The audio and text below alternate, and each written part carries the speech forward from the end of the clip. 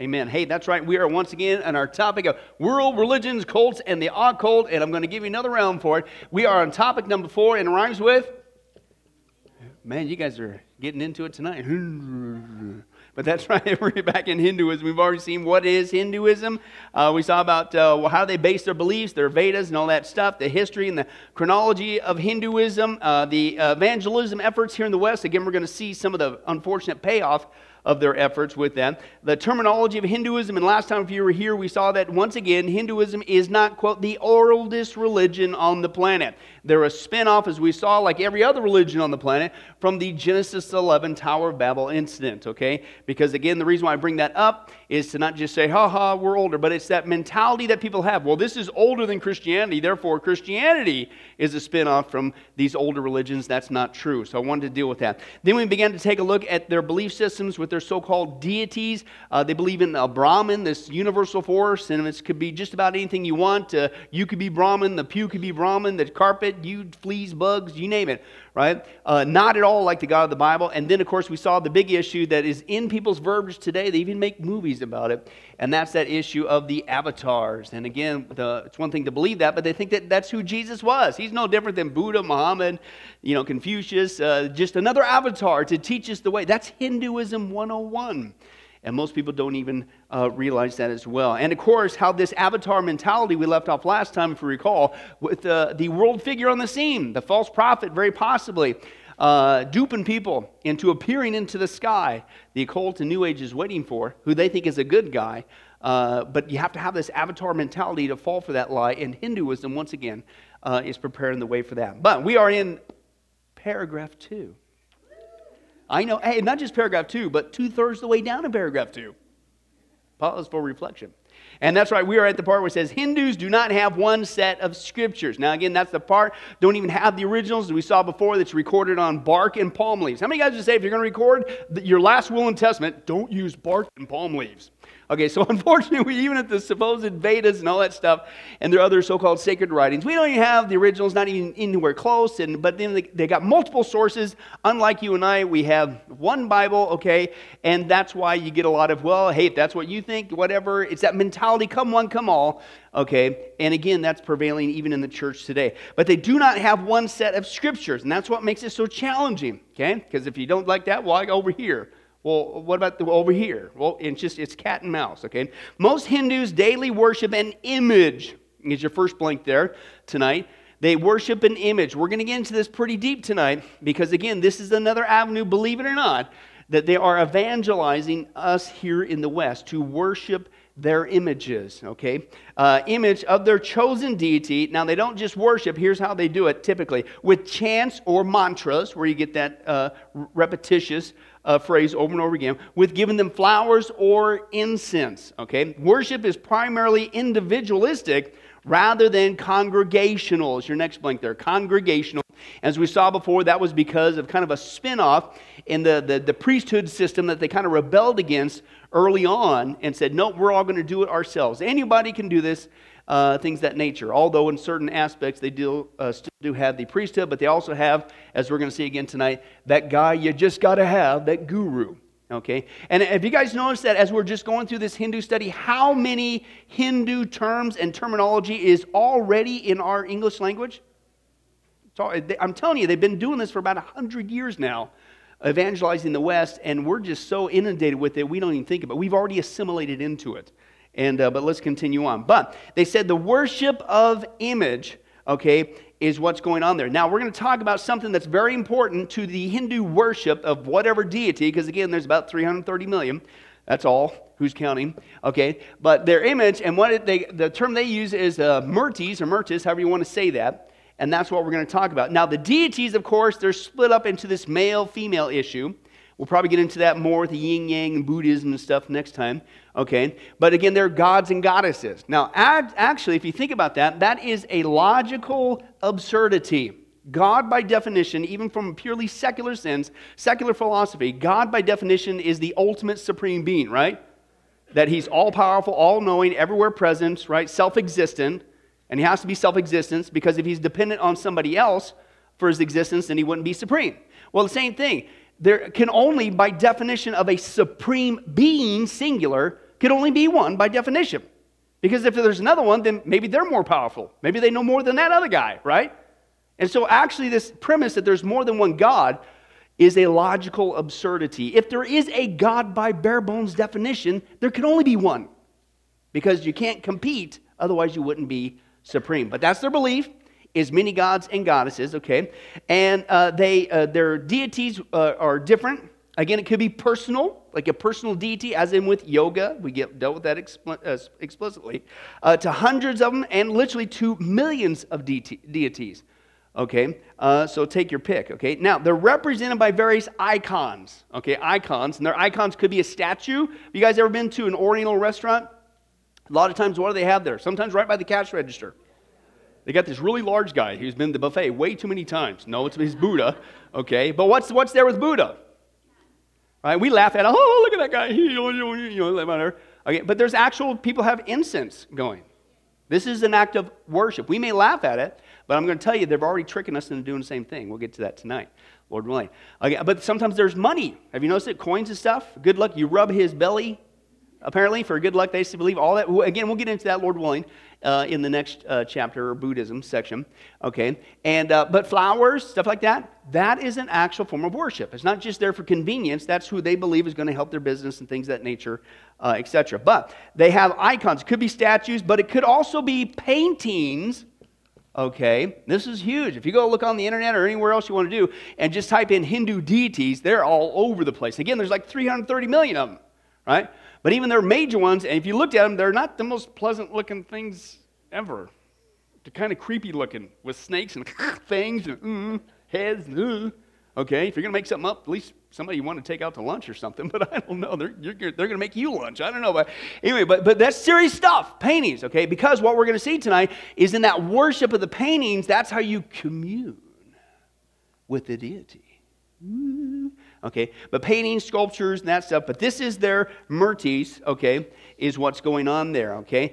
Deities in Hinduism are diverse, okay? In their worship, again, is come one, come all, right? It's not at all like you and I, the one and only God, the only one way through to get to the Father is through Jesus Christ, one way of salvation, okay? And again, it's not just there's a multitude of them, 330 million, okay? But there's your attitude towards them can be totally different, right?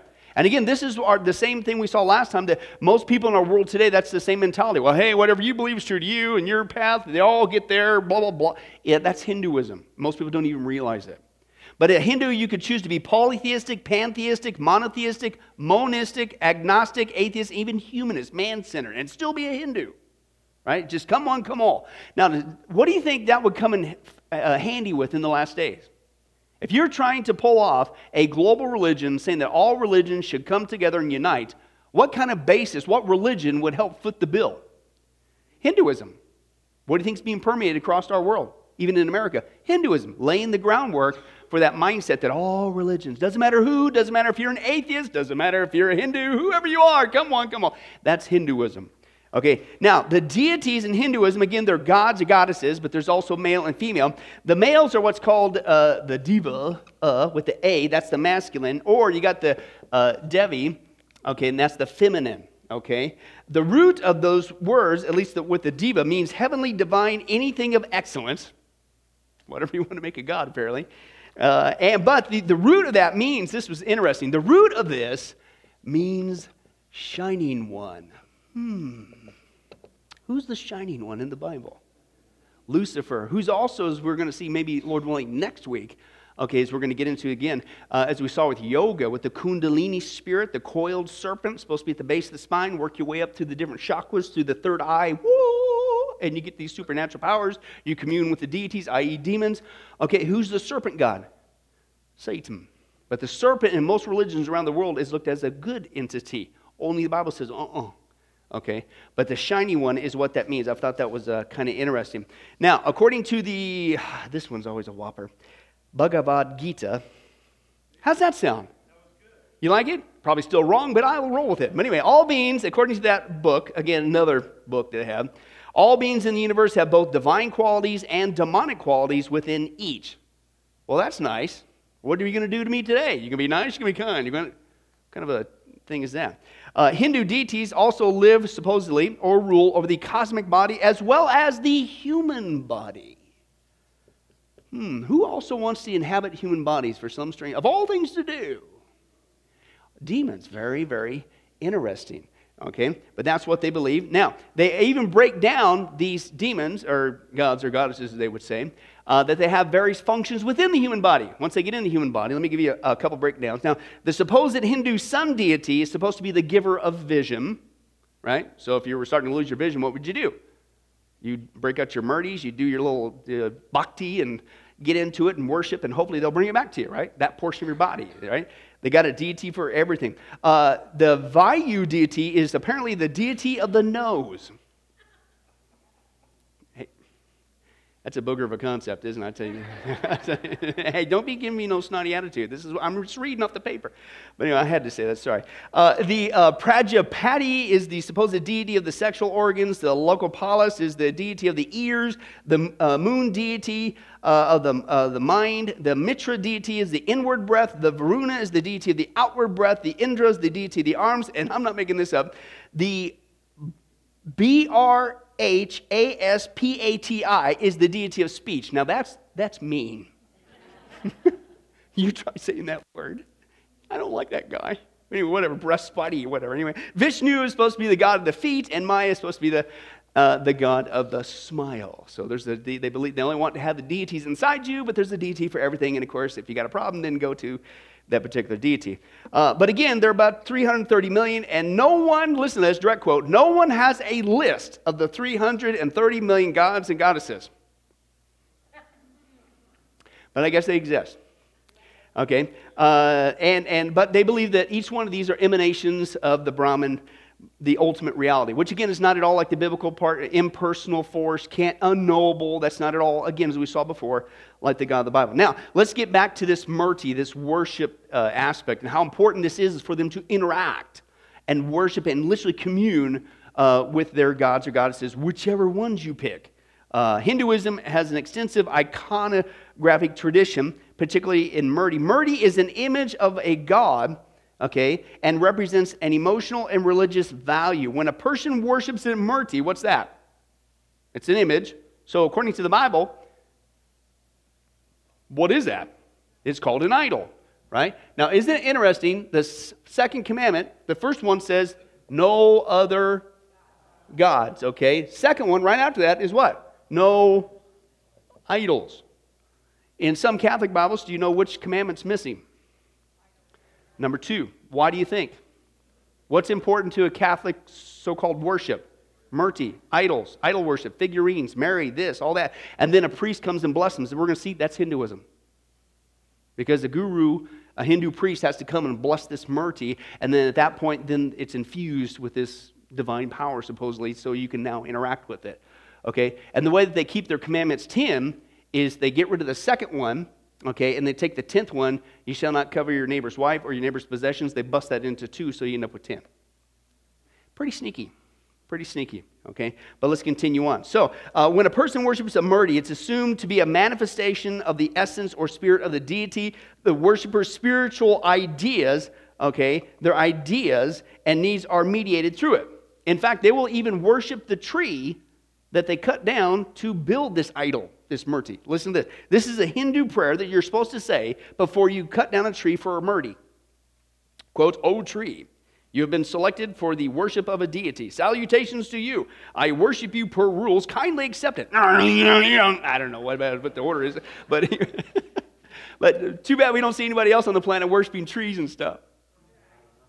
Wonder where you get that kind of mindset to worship the trees, worship nature, put nature above mankind. Hey, you're no different than the tree, the flea, the bee, the you and me. Where's that mindset come from? Even in environmentalism.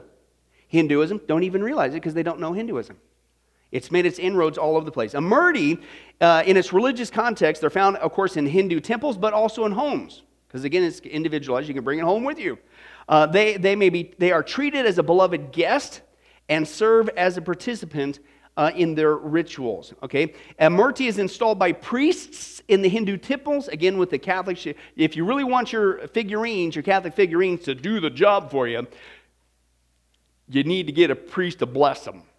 Now, I've shared before in other studies, I've had a guy that I witnessed to in Sacramento when I was in Bible college, Catholic family, and he was just all elated. He was just sharing with me how spiritual his mother's family, or his wife's family was, his mother-in-law, and he was sure that she was in heaven because she not only went to Mass, whenever she could, but she had figurines. And he literally said this, oh, she not only had figurines all over her house, she actually paid to have a Catholic priest bless them.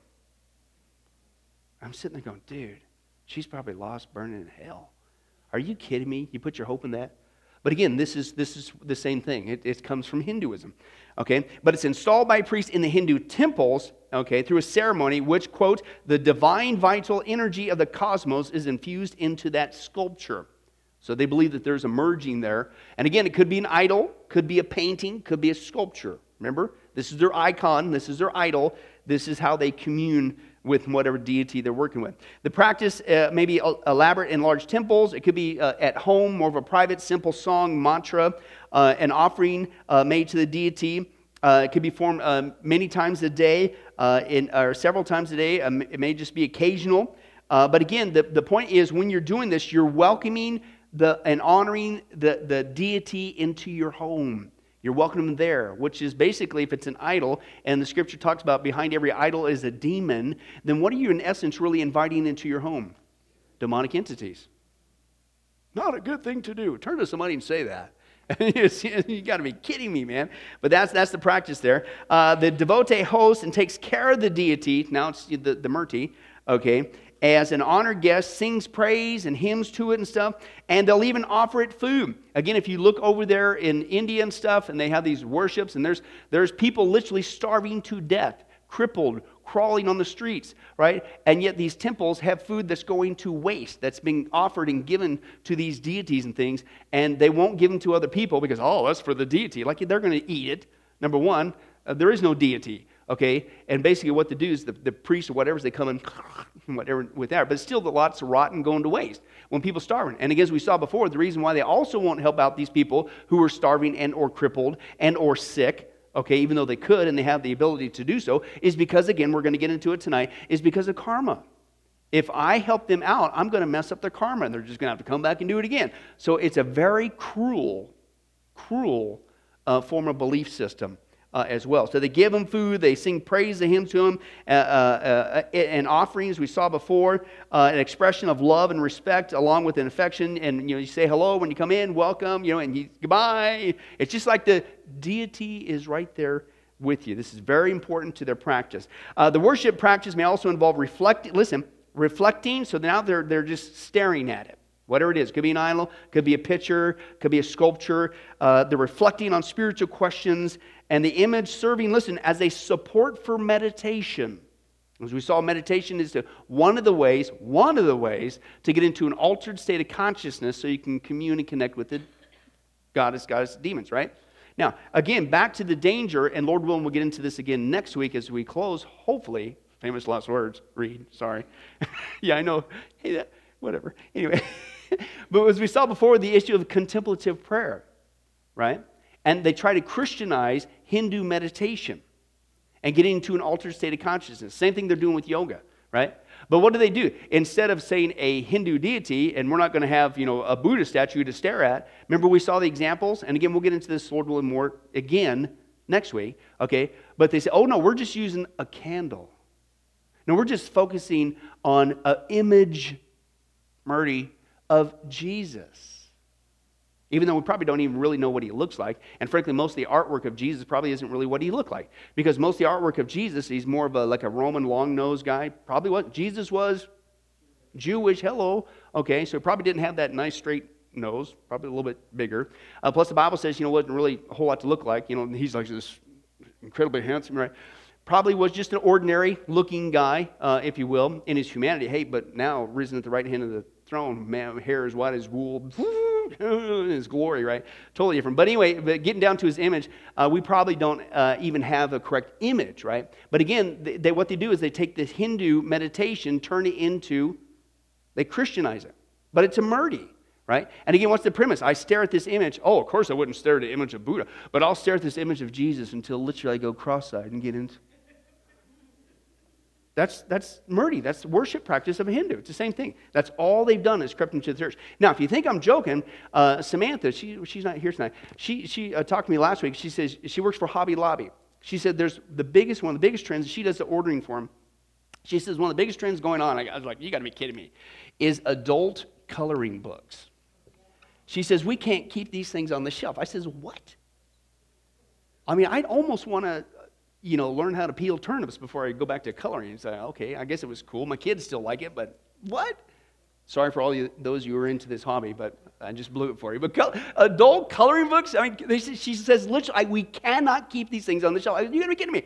And she says, in fact, they're not all kinds. She says one of the biggest hot sellers out there is this coloring book called the mandala coloring books. Ooh, what's that? Well, most people don't know because they don't know Hinduism. Now, I'm going to share with you just a little cover here, and it's just all these weird-looking 60s psychedelic cool colors, man, right? All that kind of stuff. Well, there's much more to it than that, okay? This is straight out of Hinduism, and this is just one of the hottest coloring books out there for adults. And listen to the description for only $15.99. And this is their description from Hobby Lobby. Quote, free your mind. Well, I thought it was just coloring because I'm bored to death. Free your mind with these enlightening mandala designs. With the mandala coloring book, you can use these circles to help you eliminate stress while exploring a unique art form.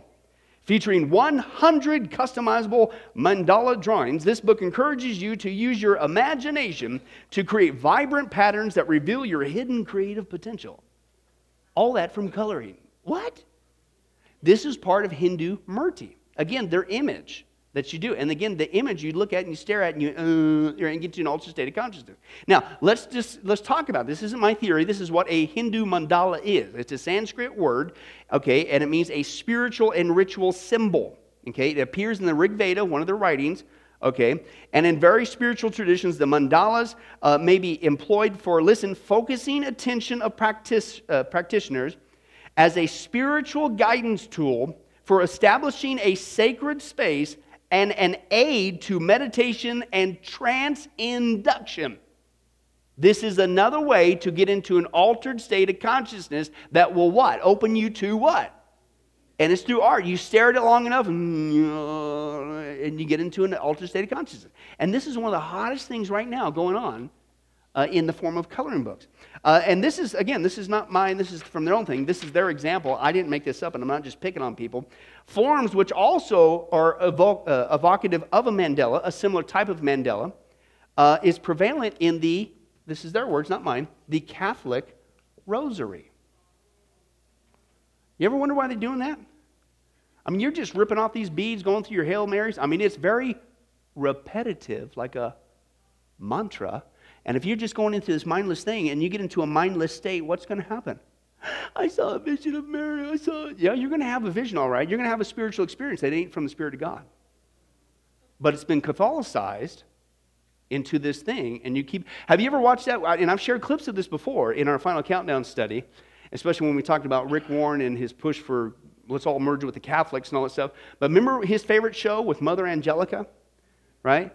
And he just praised Mother Angelica. And remember her show? It's just, a lot of it was, she would literally have a half hour, and all it was filming nuns, tons of nuns, repeating Hail Marys over and over again. It was the freakiest sound in the world. It's just, I don't even want to say it. It was what's that going to do to you? Probably, it's a mindless activity, get you into an altered state of consciousness, okay? Now, another area that this is creeping into, I told you this before, and this is a secular document, by the way. It's not just, oh, you're picking on people again, is secular psychology. Secular psychology is full of a lot of Hinduism techniques as well as the occult. Okay? According to art therapist and mental health counselor Suzanne Fincher, we owe the reinduction of the mandalas into modern Western thought by, here's the guy who's brought this in, Carl Jung. Anybody know him? He's one of the pillars outside with Freud, who is the foundation of pillars of secular psychology today. Now, we talk about Freud. Freud was into seances. Jung was into seances. Freud was an atheist who was hooked on cocaine, a bunch of other issues going on with him. Maybe we'll get into that a couple Sundays from now, Lord willing. But Jung was into seances. He was a mystic. He admitted that he heard from a spirit that he called Philemon, which is where he got a lot of his entities from. He would have these mystical experiences where, in his words, I was sitting on a rock, and he says, I didn't know if I was the rock or the rock was me. It was just, it's crazy, crazy, crazy stuff. But he's also one who used in his practice mandalas, the Hindu thing, to get into an altered state of consciousness, and that was supposed to help you in therapy. This is a secular document. Familiarity with the philosophical writings of India prompted Jung to adopt the word mandala to describe the circle drawings that he and his patients had made. And according to psychologist David Fontana, its symbolic nature can help one. Listen, now you see, most people, you go to a psychologist think, oh, they're going to help me with my problem. I'm having some difficulties, or I'm depressed, or I'm having some hard times, or I just need somebody to talk to, right? Well, listen to what they're doing to the people there. It's not just a conversation. There's a spiritual element behind a lot of this stuff. Okay? Its symbolic nature can help one, quote, to access progressively deeper levels of the unconsciousness. What? Ultimately assisting the mediator to experience a mystical sense of oneness with the ultimate unity from which the cosmos in all its manifold form arises. I just want some help. What are you doing taking me on a quasi-spiritual journey and working me into an altered state of consciousness? Lots more going on than meets the eye. Okay, but anyway, we get all that. Now, we're going to get into, hopefully tonight, the 9 beliefs, 9 beliefs that make up a Hindu. Now, as we saw before, hey, basically the bare bones thing, all you got to do is just basically believe that the Hindu Vedas are divine and you're in, no matter what you believe. All right, that's considered the bare bones. But there's kind of like 9 core issues that typically also go along with that as well. All right, let's take a look at that. Number 1, Hindus believe in a one all-pervasive supreme being who is both immanent and transcendent, both creator and unmanifest reality. That's that Brahma thing, but again, not at all like God. He's impersonal, unknowable. That's not at all like the God of the Bible. Number 2, Hindus believe in the divinity, again, of the 4 Vedas. They believe it's the world's oldest scripture. No, it's not true, as we saw. They venerate the Agamas, which means that which has come down. Okay, and is equally revealed. These, quote, primordial hymns, they believe are God's word, Brahma's words, and are the bedrock of Sanatana, which means eternal, okay, Dharma, cosmic order, hence eternal religion. Okay, number 3, Hindus believe that the universe undergoes endless cycles of creation, preservation, and dissolution. Okay, and number 4, Hindus believe in what? Karma. Is that worked into our language, or what? Yeah, we're going to talk about that real quick. Karma and the law of cause and effect by which each individual, listen to this, each individual creates his own destiny. How? By his thoughts, words, and deeds. Well, if you're going to create your own destiny, you'd have to be God. The Word of Faith movement, the modern day Christianized gurus today, as we saw before in a previous study, what do they believe? We're all little gods. And what do we have? That we have the power, we have the ability through our what? Our words, our thoughts, our deeds to what? Create your own destiny. That's why they would sit there and say, hey, don't you say you're sick because you're going to become sick. You have that power within your words. In fact, if you are sick, then you just need to speak to that sickness and tell it to go away. That's Hinduism. Right? As we saw before. But let's take a look at this karma thing, because some people say, well, the Bible teaches karma because the Bible talks about reaping and sowing, and that's the same thing as karma. No, it's not. So let's talk about that real quick. Karma obviously is the theological concept, Hinduism, Buddhism. The idea that how you live your life will determine the quality, listen, of life you'll have after reincarnation.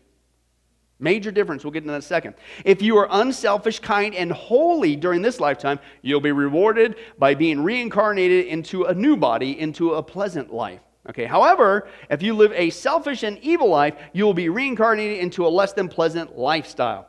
Karma is based on the belief in reincarnation, but the Bible rejects that. Open your Bibles to Hebrews 9:27. You have to see this with your own eyes, because we're going to see a bulk of the church today has bought into this. This is one easy verse to dispel this lie of reincarnation.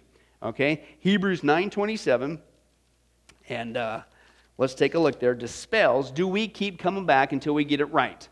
Right? No, we don't. Here's very clear in the Bible. You don't have to sit there and wonder, is this some mysterious Greek? No, it's very plain as day. Hebrews 9:27 dispels reincarnation, the whole idea of karma coming back again and again. All right, let's take a look. Verse 27. When you get there, say moo. Doesn't that sound beautiful? Did anybody else just about start to cry? Apparently not. Let's move on. 27, right there. Just as man is destined, here's your destiny, to die how many times? Once. And you die once, and after that, what happens? You come back again? No, you face judgment. Right there, black and white, easy verse, Hebrews 9:27. Memorize it. Be prepared to turn there, even in the church today, and say, excuse me, the Bible does not teach reincarnation, let alone this idea of karma. The Bible says we are destined to die once. Humans are born once, we die once. There is no endless cycle of life and death, no rebirth. Second, it states that after death we face what? Judgment, meaning there is no second chance, which means the pressure is on now. You get one chance at it, that's it. That's this life, no other. That's what the Bible teaches. Now, they'll say, well, what about reaping and sowing? It's the same thing as karma, right? No, it's not. Reaping and sowing, when you take a look at those passages, talks about, certainly, they both have moral issues, right? If you do something immoral, whatever, yeah, it's talking about that. But they're radically different. When reaping and sowing, it talks about the receiving the outcome of your actions, listen, take place not in a future life, because you only get one. It's now in this life. Major difference when the Bible talks about reaping and sowing. For instance, the Bible says, hey, don't get drunk and go drive, or just don't get drunkenness, okay? So don't do that. Why? Because you'll reap what you sow. You go out there and you smash into somebody, what's going to happen? Here comes the sowing. You're going to go to jail. You're going to pay fines. And unfortunately, if it gets even worse and somebody dies, you're going to be in prison and stuff. When did that happen? Well, we're going to let you go because next time around, you're going to be coming back as a badger, and they're going to run over you as roadkill, and you're going to get it. No, when is it? Now. That's biblical reaping and sowing in this life right now.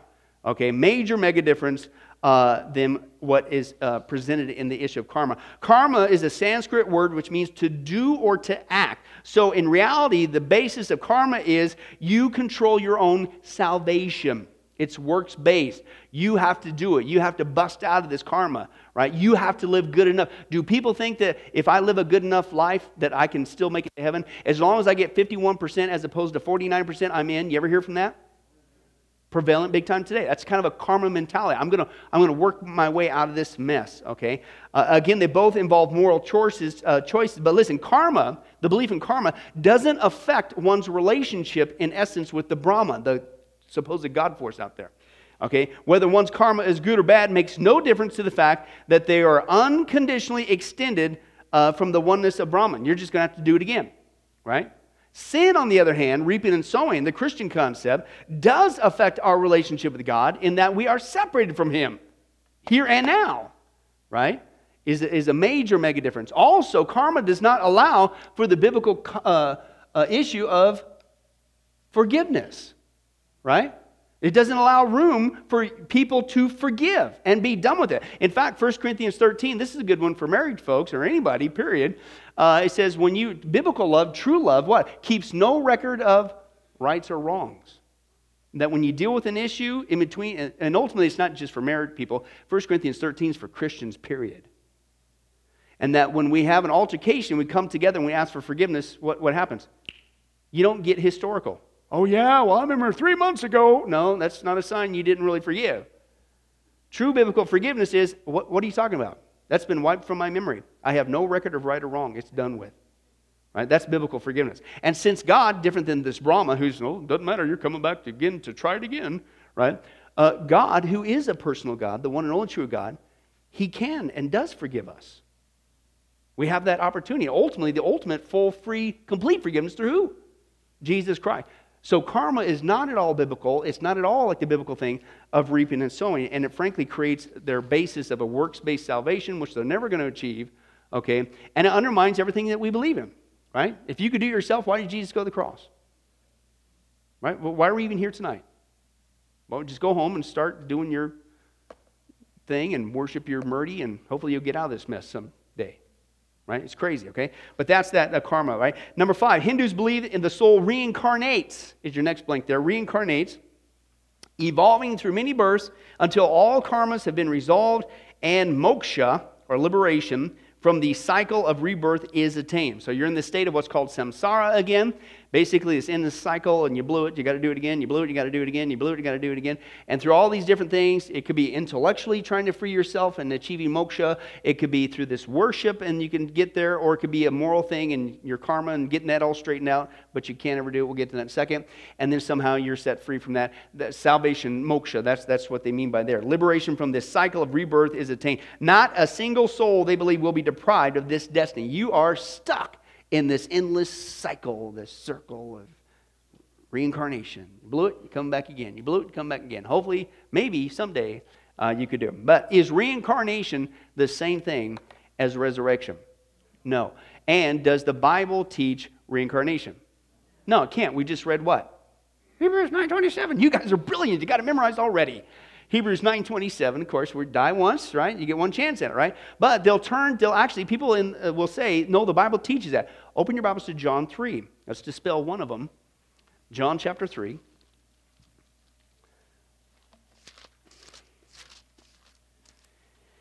And verses 1 through 8. Now we're talking about Nicodemus, right? Now we're talking about this issue of born again. Oh, what's that? Could it be reincarnation? I don't know. Let's take a look. Right? John chapter 3 verse 1 says, Now there was a man of the Pharisees named Nicodemus, a member of the Jewish ruling council. He came to Jesus at night and said, Rabbi, we know you're a teacher who's come from God, for no one could perform the miraculous signs you are doing if God were not with him. In reply, Jesus declared, I tell you the truth, no one can see the kingdom of God unless he's what? Born again. Well, there it is, born again. It's reincarnation. No, it's not. Keep reading the context, right? How can a man be born when he is old, Nicodemus asked? Surely he cannot enter a second time into his mother's womb and be born. So he's thinking what? He's thinking physical, which would be a reincarnation. But Jesus corrects him and says, I'm not talking physical birth. He's talking spiritual birth. And he says that next. Jesus answered, I tell you the truth, no one can enter the kingdom of God unless he is born of water and the Spirit. Flesh gives birth to flesh, but the Spirit gives birth to spirit. You should not be surprised at my saying you must be born again. The wind blows wherever it pleases. You hear its sound, but you can't tell where it comes or where it's going. So it is with everyone born of the Spirit. He's not talking about a physical rebirth, okay, like reincarnation would suppose. He's talking about a spiritual birth. And by the way, he didn't say you need to be born again and again and again and again and again and again until you get it right. And hopefully you get it right, so then I won't have to go to the cross. He didn't say that. It's ridiculous. But people do that, and I guess the Bible teaches that, and Christians suck it up. It's like, what? Okay? But let's continue on. Resurrection is not the same thing as reincarnation. Okay? First of all, reincarnation is a rebirth into a new existence that is totally different from the previous existence.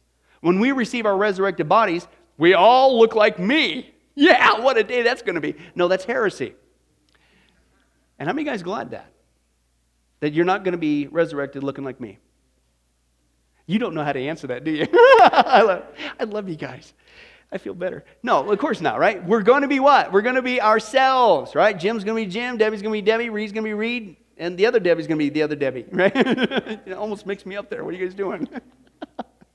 Two sides of a sandwich or something. I don't know what's going on. But anyway, so no, right? We're all going to still be ourselves. Is that what reincarnation teaches? No, you're something different. You could be, like one guy said this.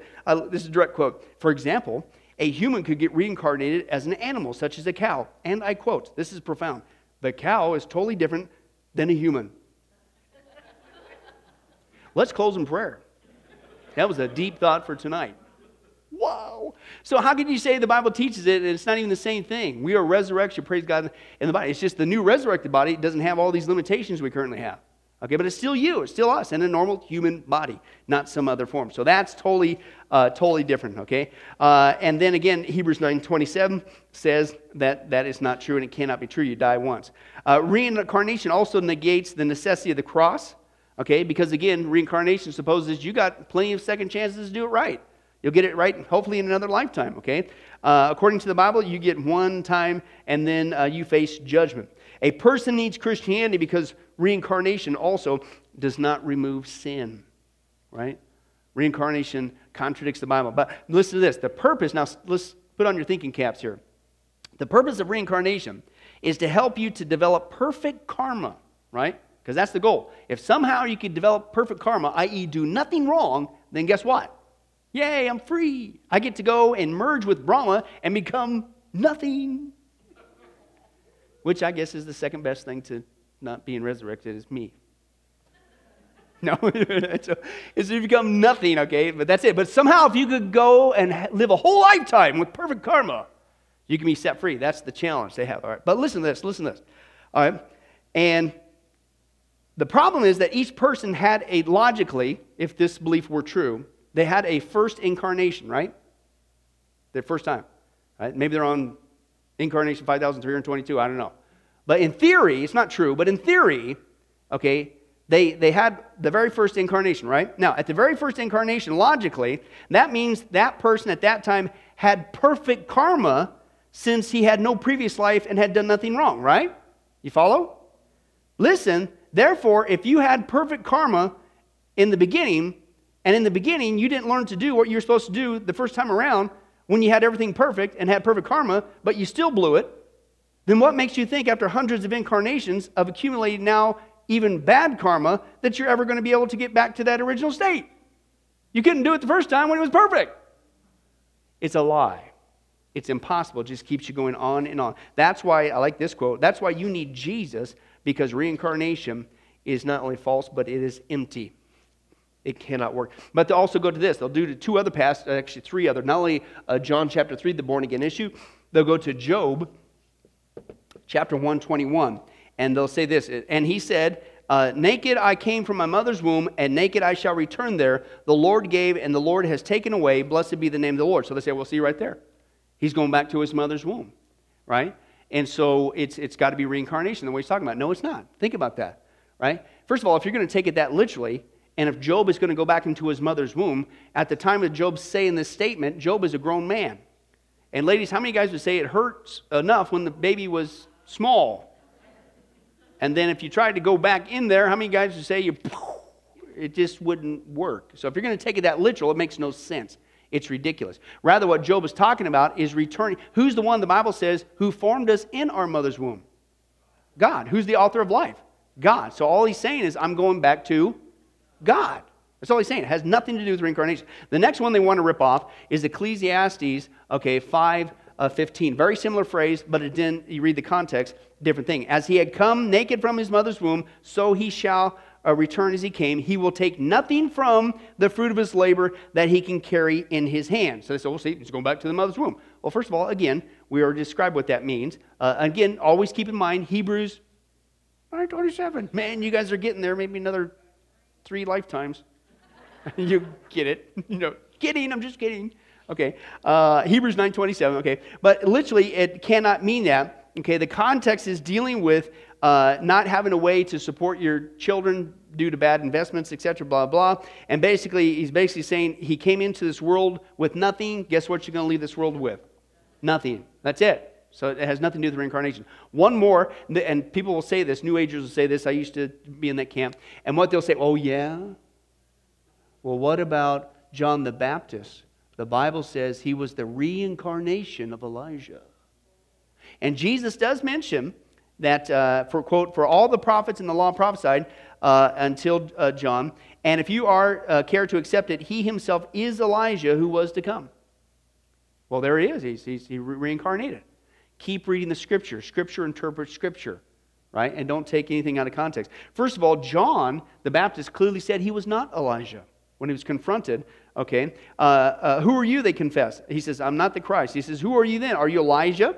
And again, because the Jewish people were looking for Elijah. Why? Because we're going to see that was dealing with the prophecy concerning the coming of the Messiah. Okay, he said, are you Elijah? And he said, quote, I am not. So John says he's not. But Jesus says he is. Number one, is that a contradiction in Scripture? No, keep reading. Number two, does it have anything to do with reincarnation? No, it has nothing to do with that. Let's take a look at the answer. Luke chapter 1, okay, first of all, this is a prophecy being fulfilled in Malachi 4:5. Behold, I'm going to send you Elijah the prophet before the coming of the great and terrible day of the Lord. Right? So that's why the Jewish people were asking, are you Elijah?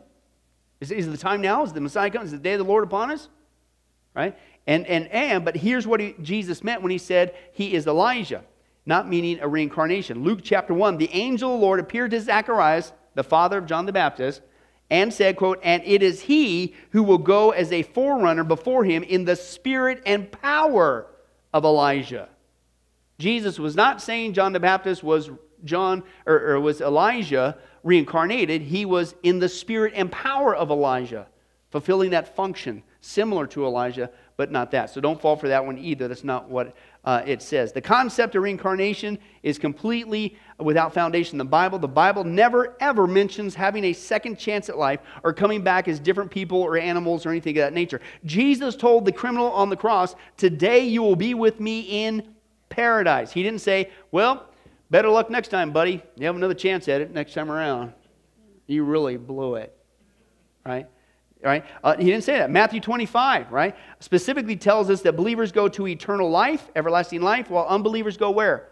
Everlasting punishment. You don't come out. Heaven is forever. Hell is forever. Okay? It's never been accepted. But it's a good thing that Christians aren't falling for this. Watch this. This was just 6 months ago, this article. Christians and reincarnation. Earlier this year, the NBC Evening News presented a story about a boy from the Midwest who claims he is the reincarnation of a man who died more than 50 years ago. The presentation included an interview with Dr. Tim Tucker, Associate Professor of Psychiatry, oh, there's that again, and Neural Behavioral Sciences at the University of Virginia. 2 days later, I participated in an afternoon dialogue sponsored by a group of Fairfax County, Virginia, called the Interfaith, oh, what's that? Interfaith, buzzword for one world religion, Interfaith Communities for Dialogue. The theme of the session was what Buddhists, Hindus, and Sikhs believe. It included presentation by speakers from all three religions, also followed by breakout sections with groups involving, listen, Jewish, Christian, and Muslim participants as well. So again, what's the basis of all religions can come together? Hinduism, right? And again, in my particular group, I could not note, though, how the topic of reincarnation dominated this conversation of all religions coming together. Again, they look for common ground. Well, see, the East meets the West. We can all get along because don't you know that meditation is the same thing as prayer? No? Don't you know that the resurrection is the same thing as reincarnation?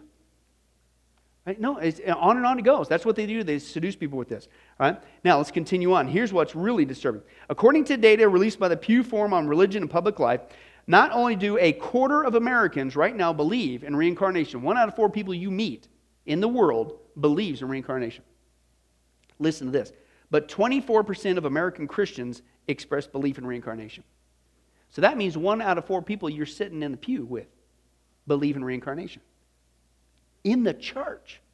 How many guys would say that the 100 and some years of evangelism working in America is paying off for the Hindus? And again, why is this important, even in the last days? Because you need this mindset to go along with the global world religion, which the Bible says would happen in the last days. 1/4 of the church. Listen to this. This represents a significant deviation from the traditional Judean Christian narrative, which most Americans in the baby boomer generation grew up. You were born, you died, you lived, and after a judgment, you went to heaven and hell forever. Yeah, that's a major departure from that. Okay. Also, it said this, and this is a secular article. While Christianity's understanding differs in a number of significant ways from Hinduism and Buddhism, what is common, they believe, is preceded by a purification of some kind. Listen how they twist that, right?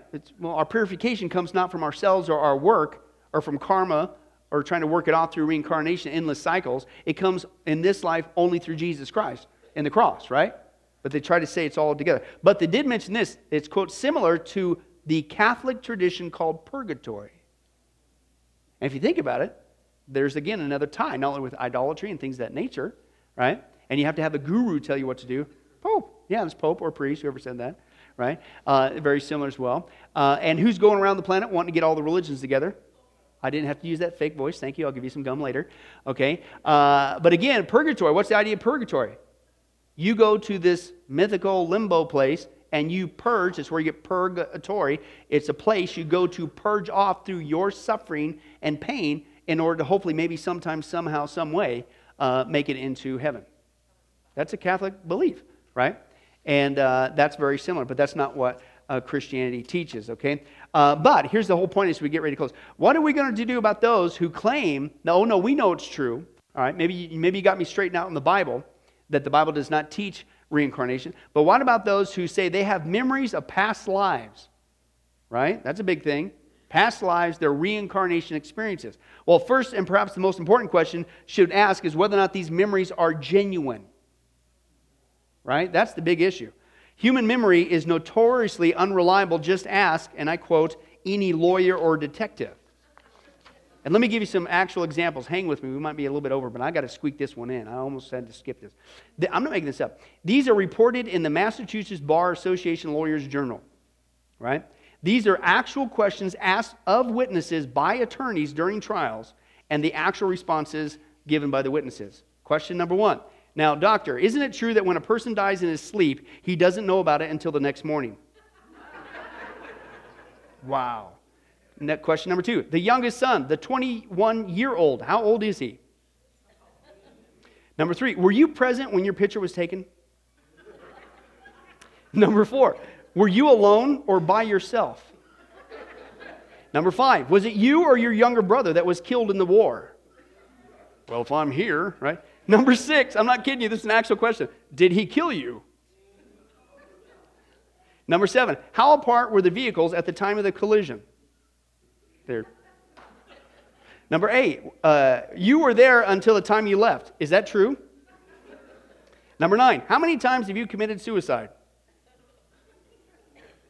Think about that one. All right, never mind. 3 of you get that later on the way home. Number 10, a question. She had 3 children, right? Answer, yes. How many were boys? None. Question, were there any girls? Next one, you say the stairs went down to the basement. Answer, yes. And these stairs, did they also go up? Stairs usually do. Next one, question. Can you describe the individual? Answer, he was about medium height and he had a beard, or he was about medium height and had a beard. Question, was this male or female? Question, doctor, how many autopsies have you performed on dead people? Answer, all my autopsies are performed on dead people. Listen to this one. Question, all your responses must be oral, okay? What school did you go to? Answer, oral. You got to be kidding me. Question, do you recall the time you examined the body? Answer, the autopsy started around 8:30 p.m. And Mr. Dennington was dead at the time? No, he was sitting on the table wondering I was doing an autopsy. Okay. Question, you were not shot in the fracas? No, I was shot midway between the fracas and the navel. And last one, listen, this is a long question. Doctor, before you performed the autopsy, did you check for a pulse? No. Did you check for blood pressure? No. Did you check for breathing? No. So then, is it possible that the patient was alive when you began the autopsy? No. How can you be so sure, doctor? Because his brain was sitting on my desk in a jar. Continues on. But could the patient have still been alive nonetheless? Answer, it is possible that he could have been alive practicing law somewhere. Wow! That's pretty much. But my point being is, hang with me, we're about ready to finish, is memories can be what? We all know that. It's whatever, deceptive, you don't know, maybe I don't know, whatever. And that's the whole point. Are these past life things, are they even real, right? People frequently misremember things. They believe they remember things that never actually happened, or not remember things that actually did happen. Okay, in any case, the claiming those with past lives, no one can easily imagine them, misremembering images from TV shows or movies, mental fantasies from books they read years earlier, mistaking dreams for genuine memories. How can we know with any certainty that their past life memories are not one of these things? The fact of the matter is there's no solid evidence scientifically acceptable that memories of past lives can be claimed by some people to be genuine rather than remembered events or just simply make believe. Ultimately, the question comes down whether we find truth in unreliable minds and memories or from the Word of God. Now, as I close, I wanted to bring this out because a lot of people don't realize this is another practice in secular psychology, and there's an outfit called the False Memory Syndrome Foundation. And this was started in 1992. And I remember this when I was in seminary doing biblical counseling courses. Okay? And I'm not against counseling, but you need to be biblical, not secular with that. But in 1992, and this was started after Peter Freud was accused by his daughter Jennifer Freud, however you spell that, F-R-E-Y-D, of sexual abuse when he was a child. She did this later when she was an adult. All right? And so they started this group. He says, what are you talking about? That never even occurred. And so they started this entity to begin to look in the examination of people making these claims about sexual abuse. Have you noticed that's on the rise?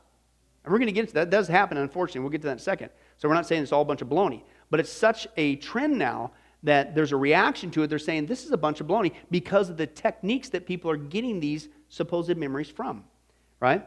It's called false memory syndrome, and it's from recovered memory therapy, okay? And the patients are having these mental fabrications through psychotherapy, and what they're wanting to examine is the methods these people are using to get these supposed memories.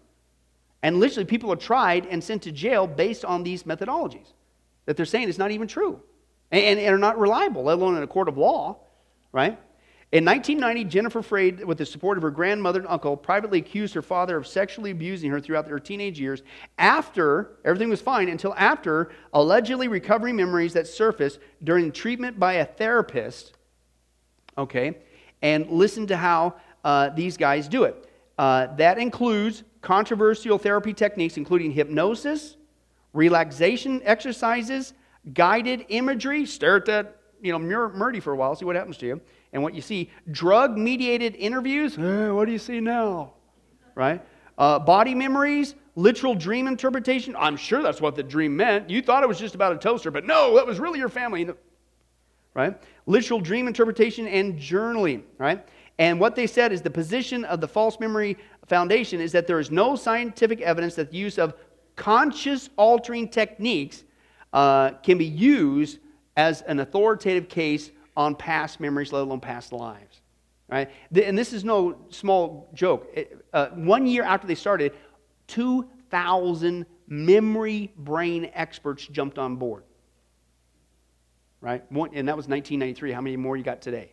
These are experts in the field, and they're saying, listen, this is happening so much by these baloney techniques, and people's lives are being destroyed. Now, what I do like about that, they say this, according to the FMS Foundation, the controversy is not about whether children are abused.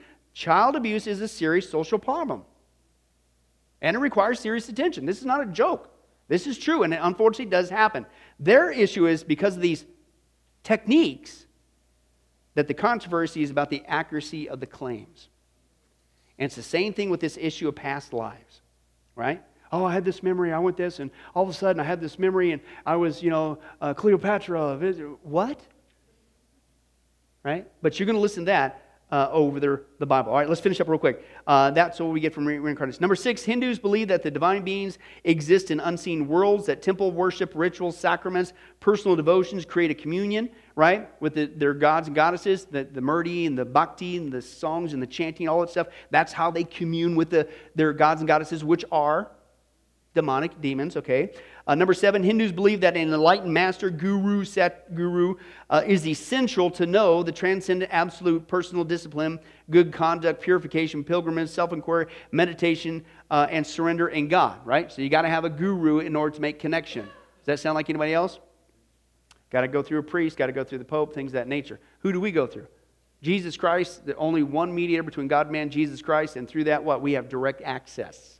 Hebrews 4:16 says, right? Hindus believe that all life is sacred, to be loved and revered, and therefore practice, as we saw before, ahimsa, non-injury, thought, word, and deed. And that's again where they have the basis for vegetarianism. You can't hurt animals, etc. And that's right. I just had to share this because I just happened to come across this. Long-term vegetarian diet raises risk of cancer and heart disease. Yeah, the finding may help explain previous research which found vegetarian populations are nearly 40% more likely to suffer colorectal cancer than meat eaters. Wait a second, what do they say that usually meat is supposed to do? And they're saying that vegetarians, without meat, you have a 40% higher chance of getting that. Okay, and quote, that finding has puzzled doctors. Researchers from Cornell University in the U.S. compared hundreds of genomes from, listen to this, I love this, from a primarily vegetarian population in Pune, India, to, you ready, Robert? You ready for this one? From a traditional meat-eating people in Kansas. So they compared them and said, quote, there was a significant genetic difference. To make the problem worse, the mutation also hinders the production of beneficial omega-3 fatty acid, which is protective against heart disease. And previous studies have shown that vegetarianism and veganism can lead to problems with fertility and low sperm counts. Hey, if you're into population control and you don't want to control the population plan, what's something you need to push in the younger generation growing up that they really got to turn to? Get away from meat, and what's going to happen? You're going to have troubles, they're saying, I'm not saying this, they are, with having kids, by and large. Interesting. Another reason why maybe they're pushing that. Many vegetarians also struggle to get enough iron, vitamin D, vitamin B12, calcium, which are essential for health. And one study found that vegetarians have approximately 5% lower bone mineral density than non-vegetarians. So I don't know about you, but I think that there's a reason, in all seriousness, I think there's a reason why God said after the flood, because of the geological differences on the planet and the physiological differences after the flood, that God said, man, it's okay for you to now eat meat. And I think that there is, with all due, I know you guys are going to think I'm biased in this statement, but again, what's God's word say? I'm not making this up. Why would God say eat meat? Unless he knows that there's certain physiological things that you have to have in that. Okay? And again, isn't it just like the enemy to take something that God said you can do and the enemy twists it backwards? That's exactly what it is. Hey, let's continue on the final one. Ninth belief. Hindus believe that no religion teaches the only way to salvation. No religion teaches the only way to salvation above all others, but that all genuine paths are facets of God's light, deserving tolerance and understanding. What does that sound like today? And not only does 24% of the American church believe in reincarnation, but the stat out now is 25% believe what I just read in the church. All paths lead to heaven. In the church. So once again, as we close, I'd say that the efforts of the Hindu gurus who made their way here to the West has paid off big time. And most people in America are already believing and practicing, in many instances, Hindus, and they don't even realize it. And what's unfortunately is 1/4 of the church is caught up into it as well. Just in time for the last days push for a global religion in the last days. Let's pray. Well, hi, this is Pastor Billy Crone of Sunrise Baptist Church and Get a Life Ministries. And I hope you enjoyed today's study. But in closing, before you go, let me ask you one final question. If you were to die today, are you sure that you go to heaven and not hell? You see, here's the problem. The Bible says that nobody automatically gets to go to heaven. And that's because God is holy and we are not. The Bible says that the wages of our sin or our unholiness or the wrong things that we have done have separated us from God. And the wages of our sin or unholiness means that we deserve to die and receive God's judgment to go to hell and not heaven. In other words, we're disqualified for heaven. And that's because God being holy and us being not, the two cannot mix. So what are we going to do? Well, that's bad enough. The other problem is we don't even want to admit this dilemma, even though God already knows it all. And so out of love, God gave us something called the Ten Commandments to show us that we're really disqualified for heaven. We're not holy, we're not perfect like Him. Let's take a look at just a few of those here today. The Bible says, the Ten Commandments says, you shall not bear false witness. That means lying. How many of you ever told a lie before? Well, those of you who didn't raise your hand, you just did. Okay, let's be honest, folks. Let's not tell another lie. We've all lied. Well, believe it or not, that disqualifies you for heaven. That's how holy God is. He is the truth. He does not lie. And so that makes us a liar. Another of the Ten Commandments says, you shall not steal. Okay?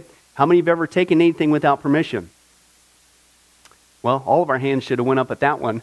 We've already said we're a bunch of liars. Okay, well, we've all done that. And it doesn't have to be a bank. It could be a pencil in the 3rd grade. That means that we're a thief. Okay?